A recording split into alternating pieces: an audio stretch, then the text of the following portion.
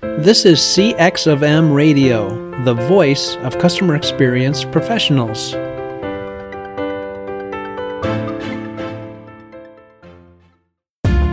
Welcome to another episode of Press 1 for Nick. Your host, Nick Glimsdahl, is the Director of Contact Center Solutions at VDS. Through conversations with customer service and customer experience leaders, Nick and his guests exchange insightful stories, best practices, and invaluable lessons they have learned along the way. Welcome to the Press 1 for Nick podcast. My name is Nick Glimsdahl, and my guest this week is Joey Coleman. Joey is a professional speaker. He is a writer. He's all things customer and employee experience, and that also includes his book, Never Lose a Customer Again, Turn Any Sale into Lifelong Loyalty in 100 Days. Joey, welcome to the podcast, man. Oh, Nick, thanks so much for the invitation. So excited to be here. And thanks to everybody who decided to listen today. Hopefully we're going to have a great conversation and give you some ideas of things you can do to enhance the customer experience. Boom. That is the goal. So the first thing that I want to talk about, and then I ask every single guest at the very beginning, is what's one thing people might not know about you? Oh, one thing that people might not know about me. You know, I've had the pleasure of speaking on a lot of different stages and being on a lot of different podcasts. So let me try to see if I can come up with something that I don't think people would know. This one actually came up this weekend with my boys. We were outside watching and we saw the International Space Station go over. And I said, do you know that Daddy's been on the International Space Station? True story. Now, I was on the station when it was in Houston before they launched it. But I was in the modules that are now flying around space as part of the International Space Station. So it's kind of a trick question, but yes, I have had the pleasure of being on it when it was still Earthbound. I would love the opportunity to be on it now that it is spacebound. You know, you just got to keep pinging them with emails. Maybe exactly. Just persistent. DMs. Yeah, you just got to get on it until they're either going to block you or invite you. I am ready to make the journey. If anybody out there is listening, has an available seat on a rocket to the International Space Station, know that I'm happy to carry your bags. First Class to Space. I see that as your next new book. There you go. The spatial experience. So let's talk a little bit about your book that you got. So Never Lose a Customer Again, Turn Any Sale into Lifelong Loyalty in 100 Days. You know, why do customers or why do companies lose customers today? Obviously, there's a whole boatload of reasons, but what's some of the reasons that you have? Yeah, I think that when we think about why customers leave, we can break that down into a couple of different categories. There are biological reasons, there are structural reasons, and there are just kind of human operating behavioral reasons. Let's go to the biological reasons first. At the end of the day, most humans love the chase, but they're not as excited about the catch. And we need only look at how people behave in their personal, intimate relations to see proof of this. People seem to really get excited about dating, less excited about settling down, really excited about the new experience, less excited about the experience that continues to happen again and again. So there's some biological imperatives at play. Then there are some structural imperatives at play. Most organizations do not hesitate to spend time, money, and effort on client or customer acquisition. Marketing and sales, filling the funnel, driving people to the front door. But if you ask them to start spending money on the people who've already said they want to be customers, the people who are already in the fold, everybody gets real sheepish about it. Oh, well, how much should I spend? And I really don't know. And what's the ROI on that? It's like, wait a second. You had no problem spending money before they liked you. Why do you have a problem spending money after they like you? Additionally, the people who are usually responsible for the marketing and sales aren't often the same people that are responsible for the account management and the ongoing relationship. So there's a handoff. Think of it almost as like, you know, we're recording this with Olympics in the air, people starting to think about the Olympics. You know, when we think about a baton drop during the Olympics on a relay team, I don't know if you've ever seen this, Nick, but it's not, they can't just stop running and pick the baton up again. If you drop the baton, you're disqualified. You don't get to finish the race. The same holds true for our customers. We do that handoff between marketing and sales to account management or account services, and there's a baton drop, and we think, oh, no, it's okay, we'll just pick it up and keep running. No, if you don't do that smoothly, efficiently, and effectively, you don't get to continue the race. And then there's kind of the behavioral human process piece of this, and that is that humans have a tendency when stuff gets familiar to not pay as much attention to it. So this speaks a little bit to the biological imperative, but it actually speaks more to the behavioral imperative of when customers are being courted, they're being wined and dined, they feel special, they feel unique, they feel interesting. And then once they sign on the dotted line, they feel neglected. All of the effort and attention that had been going towards them now doesn't. And kind of that human behavior of taking things for granted combines with the biological imperative and the structural imperative to create a situation where, depending on what industry you're in, and when I was putting together my book, we researched all industries around the world, small, medium, and large, product and service, online and offline, domestic and international. And we found that somewhere between 20 and 70% of new customers will decide to stop doing business with you before the 100-day anniversary. 20 to 70%. In banking, it's 32%. In the restaurant industry, it's anywhere between 50 and 70%, depending on the type of cuisine and the type of restaurant. Auto mechanics, 68%. Software as a service, 20%. Cell phones, 21%. Industry after industry after industry, where people are leaving as quickly as they show up. But nobody wants to talk about this. Everybody wants to talk about, well, how do we get more, instead of how do we keep the ones we already have? Man, you're like a Rain Man with those stats. I am very, very impressed. Well, I'm a recovering attorney, Nick, and one of the things I learned as a lawyer is when you stack evidence, and I know this isn't as popular these days to look to facts and evidence as the proof for our belief points, but my theory was if I could prove that this was happening in every industry, then there's no excuse for an organization not to pay attention to it. And what I found is that scarier than the 20 to 70% who leave is that the typical business has no idea what their percentage is. Yeah. So going back to what you said, you touched on it a little bit. You said companies don't spend the time, money, and energy like they used to. Prior to the ink, they kind of get bamboozled at the beginning. And if it's time, money, and effort at the beginning, prior to that signature. So why is that? Why don't companies spend that extra time, money, and effort and court them after marriage per se? Well, I think there's a couple reasons for that. One, it goes back to those biological imperatives. We're more excited about chasing the new than maintaining the existing. I went on Amazon and I searched for books that are written on marketing, just the keyword marketing. And I wrote down how many results I got. And then I searched sales and I wrote down how many results I got. And I added those two numbers together and I got just over 1.1 million books that had been written on how to get a customer.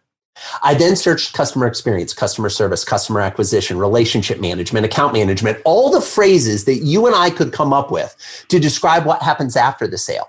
I added all those numbers together, even though a customer service search might end up with the same book as a customer experience, but didn't worry about that, didn't dedupe or worry about it, just added the numbers together. And I got barely 30,000 books. So for those of you keeping score at home, what that means is for every 43 books that have been written on how to get a customer, one book has been written on how to keep a customer. Number two, most CEOs, most senior executives come up through marketing and sales. So when they get to lead the company, they're more interested in growth that's external, that's new acquisition, than growth that is organic, that is built within the base. Last reason we see it from a structural point of view is in the typical business, the person who's responsible for customer experience or customer service reports to the head of sales or the head of marketing. Now, that person then reports to the CEO. If you think that me as the head of sales and marketing is going to go meet with the CEO and is going to talk about customer experience when my title is sales and marketing, you haven't spent enough time around humans. Yeah, right? No way. It's just not going to happen. And so it's not because any of these organizations are bad or they're anti-customer experience. It's that they haven't made the structural changes and or the investments of time, effort, and money to actually make it a priority. It's just lip service in a lot of organizations. Yeah, I would 100% agree. It's lip service. So you talk about in the book, though, it's turning any sale into lifelong loyalty in 100 days. Why is it 100 days to get that CX right? Yeah, it's interesting. It doesn't take a full 100 days every time. But what the research shows is that is the sweet spot amount of time that customers will give you to establish a relationship. The same research that shows that 20 to 70% will leave in the first 100 days shows that if on day 101, a customer is loving the relationship, they're feeling well taken care of, they think you're amazing, they're excited about this, in the typical business, they will stay for 5 years. So I'm not asking people who are listening to focus on customer experience all day, every day, although that would be great. That's not what I'm asking you to do. I'm asking you to lay a foundation. I'm asking you to focus on the new customer onboarding, to create a foundation, to make deposits in the karmic bank account so that when things go wrong, and let's be candid, they will go wrong. Why? Because that's life, because we're human, things are going to not work the way we planned. We want to be able to make withdrawals against the deposits we've already made, instead of having things go wrong when we're in even balance or, God forbid, a negative balance. Right? So I think it's all about what are we doing to focus on this. Now, some of the people listening may say, Nick, well, Joey, you don't understand. In my industry, just to get the paperwork done, just to get you signed up, to get your account created, takes more than 100 days. So guess what? First 100 days, it doesn't apply to me. No, it applies to you even more. Because if you're telling me it takes 100 days before I see any type of return, any type of value, I would ask you, in what other area of your life, you as a consumer, are you willing to wait more than 100 days before you get any type of value? Most people aren't willing to wait 2 days for Amazon Prime to ship their packages. They want them in less than 2 days. Most people aren't willing to wait for someone to call them back when they fill out a form on a website for 5 days, for 10 days. Imagine saying, oh, great, we're so glad you're interested in doing business with us. We'll be back to you in 3 months. You're moving on. So all I'm asking people to do is focus on that initial time period, and it completely changes the conversation. Yeah, that's great. So go back to the group. So it's the sales group who signs it, and then it's potentially customer service, account executive, customer success, or fill in the blank. Is it that once sales is done, typically, and maybe I'm just generalizing here, but they kind of wash their hands and say, hey, I no longer get paid on this opportunity. After go live, I get paid on prior, once signature happens. And if they leave within the first year, it's okay. I'll bring them back in year 3, 4, or 5 for another commission. Again. Exactly. Right. So why maybe, is there another option that maybe customer success or customer service gets incentivized based off of keeping them and retaining them?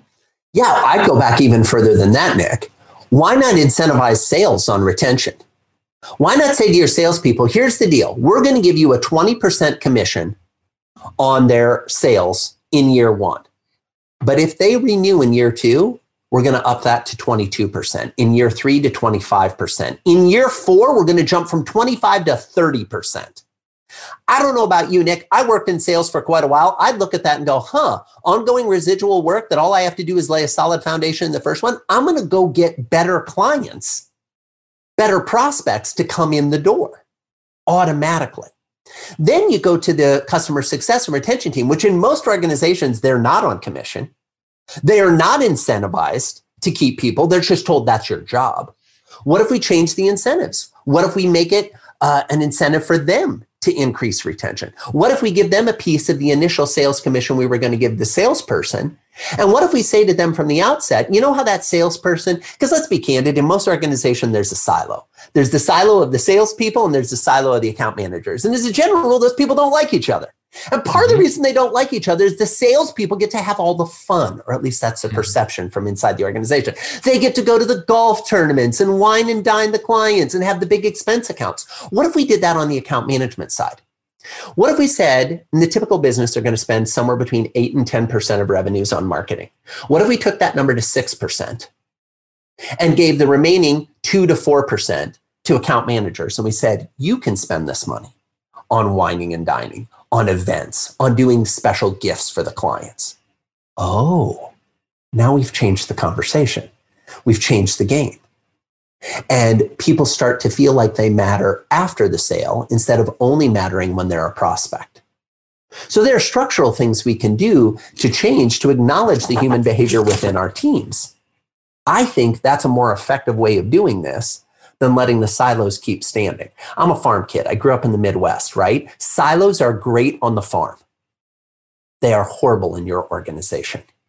And everybody knows this and everybody talks about this, but yet our behaviors perpetuate these silo structures. Yeah, those grain bins, they're hard to punch through. So good luck getting those to communicate. They don't even have hands. They're real hard to punch it. And by the way, on top of that, if you've ever spent any time in a farming community and you see silos, these tall, 20, 30-story silos built up, how do they connect those? They connect them with a little thin bridge at the very top. That is terrifying to walk across. And they're hot inside.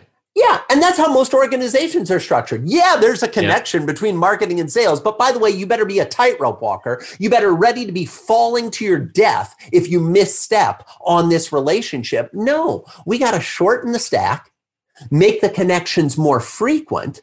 Think of like Minneapolis and the way you can walk around buildings in Minneapolis 2 floors up in the Skyway system, or Des Moines, Iowa has the same thing. That, to me, is a better model. If we want to have separate divisions, fine, but make sure there are lots of bridges connecting the divisions with lots of people walking across those bridges regularly. In a competitive market, does your customer service stand out from the crowd? One way to offer a better experience is by moving your contact center to the cloud. But with so many options to choose from, how do you know which solution is the best for both your business and your customers? That's where VDS comes in and guides you to the best solution. They understand your clients' pain points, business outcomes, and goals. Then VDS designs, implements, supports, and provides 24/7 managed services. From start to finish, VDS is committed to finding the best solutions for your clients' needs. To learn more, go to www.govds.com or find a link in the show notes.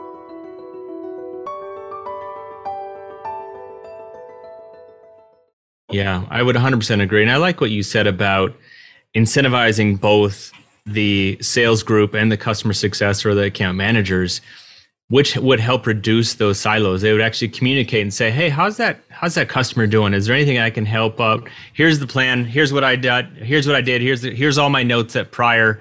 Did you know that they like these things? There's who was it? Was it John DeJulius? He's got the group called the DeJulius Group, and John's a great guy and a personal friend. Love John and his work. Yeah, he's great, and he talks about they write little notes like, and I'm gonna completely forget about what the acronym is, but tell me about your family, tell me about your career, tell me about your aspirations and your dreams, and I'm not going to put that in CRM and ask line by line what are those things. But maybe as that salesperson, as they acquire that information, they push it over back to the account manager and say, hey, just letting you know, here's the 5 things that they told me on the journey that I had over those 18 months. And then you can kind of surprise them with whatever that is from that 2 to 4% slush fund that you can able to get them all excited about. But I love that idea. Absolutely. And I think you bring up an excellent point, Nick. When we are recording information about our customers, we never want them to feel like they're answering a survey to tell us what they care about so we can feed it back to them later. What we want to do is sit and what I like to think of is wait for the golden nuggets to drop from the sky. So I'm a recovering criminal defense lawyer. I practiced with my dad. And one of the things my dad taught me when we were in the courtroom is when a witness is on the stand and they're talking about what they saw, you've got to be focused and listening. You've got to wait for the golden nuggets, the little things that they're going to say that are going to fall from the sky and you can catch them. For Harry Potter fans out there, it's like catching the golden snitch, right? It's going to fly by. If you're not paying attention, it's going to be gone before you noticed it. My thought is, why don't we teach everyone on our team to catch the golden nuggets, to record those in the CRM. And then it gives us the opportunity to feed that information back later. And we don't feed it back with an intention of making a sale, although often that happens. We don't feed it back with an intention of getting a referral or increasing the share of wallet, although that actually often happens. We feed it back as proof that we were listening, that when they shared something personal, intimate, special, a hope, a dream, a desire, a fear, a worry, where they like to vacation, their kids' names, whatever it may be, that we can connect on a personal and emotional level, as opposed to just connecting on a business level. How many widgets are you ordering this quarter? What kind of service level agreement are we going to create? Those type of things, which, while valuable, do not create the kind of connections that people go home and tell their spouse about. Yeah. And at the end of the day, customers' expectations are constantly changing, and they're always getting more and more difficult for the company to reach that expectation. But if you can be that company that changed and listened to what you were saying, I brought on Chris Voss, the international hostage negotiator with the FBI, and he talks about active listening and tactical empathy. And he's like, yes. just be present for 1 minute. Just let them go. Nobody calls into customer service happy. Just let them have it. Just like hostage negotiation. He's like, I sold jail time for a living and I was successful 98% of the time. He's like, it was all about listening and providing it. And then he talks about labeling too, and we can talk all sorts about that. But 100%, when inside customer service, when you're interacting with 16 different applications and you're trying to ask them what the weather is in Des Moines, Iowa, or Duluth, Minnesota, for that matter, they're doing it not because they actually care about the weather. They're deferring it because they're floating around all the other technologies and trying to find a way to add noise. And it's not actually sitting down, being present, and taking care of the customer first. And I guess that goes down to technology and process, but we Absolutely. can go down a whole rabbit hole. Well, no, Nick, you're spot on. And I mean, here's the thing. If you're a leader and you're listening to this, and that idea of 16 different screens for your customer service rep to navigate sounds familiar, change that. Yep. Stop that behavior. What are we doing? What have we said to our salespeople? Here's the deal. We're going to tell you that there's a meeting going on that you have to be at. It's at one of 16 different locations. And you're going to find out in the first 30 seconds of the meeting where it is. And your job's going to be to get to that meeting before they realize you're not in the room. If we said that to our sales, we'd be like, that's laughable. That's insane. We would never do that to our salespeople. Yet that's what we do to our account managers. Oh, and by the way, solve their problem as soon as you get there in the least amount of effort. Yeah, exactly. And to your point earlier, 9 times out of 10, what we're really lacking is empathy. So quickly, we want to move to the solution instead of letting the person feel heard. I liken a lot of the stuff in customer experience to dating and to personal relationships, because it's something that I think at some level we can all relate to. When I started dating my wife, we've now been married for 10 years. One of the things that was my usual default, and I'm not proud of this, I'm just being honest, was that when she came to the table with a problem, I was ready with a solution. I was all about, let me fix that for you. Let me solve this. And what I learned over time, thanks to her patience and guidance, was that more often than not, she wasn't looking for me to solve. She was looking for me to listen, for me to express empathy, for me to show that I was in it with her. And our customers are the exact same way. I get that there's still a lot of businesses that incentivize on time to resolution and number of calls to resolution. And I get that. And that kind of incentivization and behavior often can be the death knell of a call center or a contact center or an account services team, because if we're racing the clock to fix it, we're not taking the time to actually listen and to actually show empathy and connect. Yeah, and it's not even it's customer service for sure. There's a ton of flaws where people are measuring the wrong thing at the wrong time. But the same is true even if you look at fast food. Fast food has, sometimes they have the shot clock where he says, hey, they order the food, they have so many seconds or 63 seconds to get this to the customer, and they're frantic around there instead of actually delivering the experience that they should be.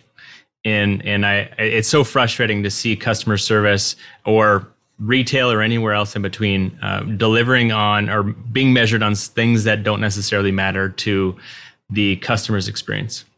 Absolutely. And ask yourself the question, with that 63-second shot clock, would taking an extra 5 to 10 seconds to check and make sure that you actually got the burger with no cheese ketchup only in the bag instead of the burger with everything in the bag, would that negatively or positively impact the overall experience? What if the experience was I didn't have to sit at the drive-thru and check the order as I handed it back to the people in the car? I don't know about you, Nick. Whenever we're traveling as a family and we end up going through a drive-thru, it's like everyone's on high alert. When the bags come in, it's like immediately open. Make sure everything's right. We're not putting the car in drive and pulling away from this window until we are 100% sure that the order is accurate.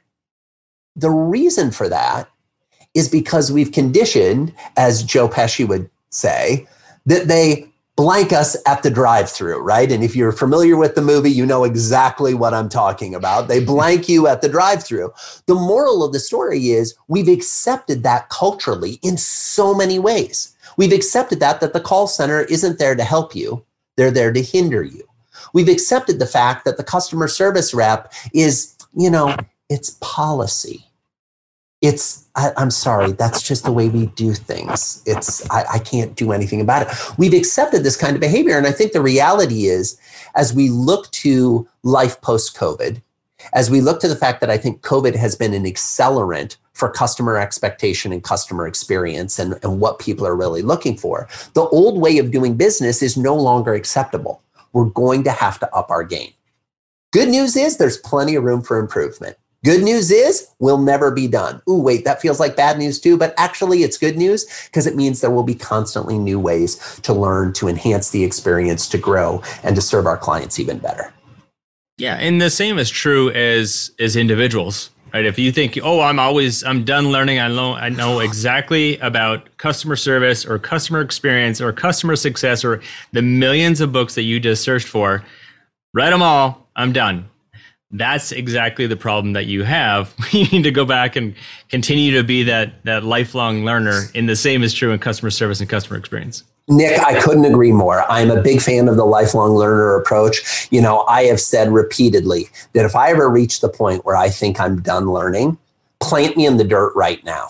Don't let me waste oxygen if I think I'm done. You're never done. But there can be some joy in that. There can be some frustration in that. But that's where it actually starts to get exciting. When you're playing in the 1% to 2% of a level of expertise that other people gave up on learning more about, and you're in there, it's rarefied air. It can be super fun up there. Yeah, rarefied air. I'm using that in the next week somehow. I don't know how, but I'm using it. That was awesome. So, Joey, I got two more questions I ask every guest. So the first one is, what book or person, speaking of book, has influenced you the most in the past year? And then the second one is, if you could leave a note to all the customer service professionals, and it's going to hit everybody's desk Monday at 8 a.m., what would it say?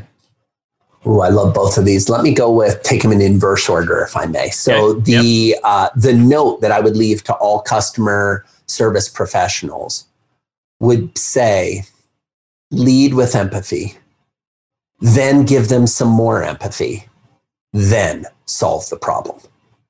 I haven't been in an experience in my life, and I don't know of anyone who has, where they've said, you know what, I've had enough empathy. I feel fully cared for and taken care of. I don't need any more. Humans need more empathy. We live in an era where most humans aren't getting the level of empathy and connection they want in their homes. They're not getting the level of empathy and connection they want in the workplace. They're not getting the level of empathy and connection that they want in their school or in their church or their religious institution or their association. We are lacking as a society in empathy. And I say as a society, and I mean that globally, not just here in the United States. There's opportunities for more empathy. So I would say lead with empathy, then give them some more empathy, then talk about the solutions. Now, the book or person in customer service or experience that influenced me the most in the past year, this is a tricky one because I've got a lot of friends in the CX space, a lot of folks who I admire. We mentioned John DeJulius earlier. There's Scott McCain, there's Jay Baer, there's a bunch of folks who are just doing an incredible job in the space. But the one who I'd say has probably influenced me the most in the last year is a guy by the name of Dan Gingiss. Dan Gingiss is my co-host on the Experience This podcast. And I would say where he has influenced me the most in the last year, and we've been reporting our podcast, we have an online game show called Experience Points. We do a lot of fun things in the CX space. But Dan has this model, and I don't want to give away the whole model, where one of the letters, if you will, in his acronym is WITTY. And he talks about brands being witty. And that's not funny, it's witty. And there's a difference. And I would say it has elevated my thinking around what is the way that we can inject even more humor, even more playfulness, even more wit into our interactions. So he's got a great new book, The Experience Maker, coming out in the fall. Highly recommend. I've had the chance to read it early. But if you're not familiar with Dan Gingiss, Gingiss, and his work, go check out Dan. He's an awesome human being. Yeah, he is an awesome human being. He was on the podcast. Jay is going to be on the podcast. Scott was on the podcast. It's like Cheers. Everybody belongs, right? There's a lot of incredible people in the space. And there's a lot of incredible people, I would say, that are kind of tangential to the customer experience space, but are also doing incredible work worth paying attention to. Neen James comes to mind. She wrote in a book all about attention called Attention Pays, which I thought was one of my favorite book titles of all time. Instead of pay attention, it's Attention Pays. She does a great job. Laura Gassner-Otting is a great thinker, all about limitless and the possibilities that we have as humans and individuals and how that can translate into the workplace. So yeah, some incredible folks out there. This is the joy of being a lifelong learner, right, Nick? There's lots of people to talk to, lots of people to learn from, lots of episodes to listen to. And it's all hopefully contributing to a better experience as humans for all of us. Yeah, and I would highly recommend everybody else to go listen to my podcast first, and then go over and listen to every episode of Joey and Dan's Experience This podcast. It's awesome, and it is witty. I will admit that. Joey, what's the best way for my listeners to find you, get a hold of you? Yeah, the best way to find me is to come to my website, joeycoleman.com. That's Joey, like a baby kangaroo or a 5-year-old, Coleman, Coleman, like the camping equipment, but no relation, joeycoleman.com. There you'll find videos. You can download a first 100 days implementation kit that'll help you get started on making those first 100 days really matter. I'm much better there than on the Twitters and the Instas and on the Snaps and all of that, all the social media. Not as much for me, but you can find my co-host Dan Gingiss there. He's our social media representative. He is, or like Bill Belichick, I think he calls it like Instaface. yeah, exactly. Awesome. Joey, thank you so much, man. I had a blast, and wish you nothing but the success of the rest of the year. Thanks, Nick. Same to you. Appreciate you having on my show. And thanks to everybody for listening. Hopefully you enjoyed the conversation as much as I did with Nick. Hey, listeners, can you think of one person who would benefit from the information you learned today? If so, please consider sharing it with them by giving them a link of this episode or directly from your app. And last, if you'd like to receive all the quotes and book recommendations from all my guests, go to pressonefornick.com/podcast. Thanks for joining us for this session of CX of M Radio. Be sure to rate, review, and subscribe to the show, and visit cxofm.org for more resources.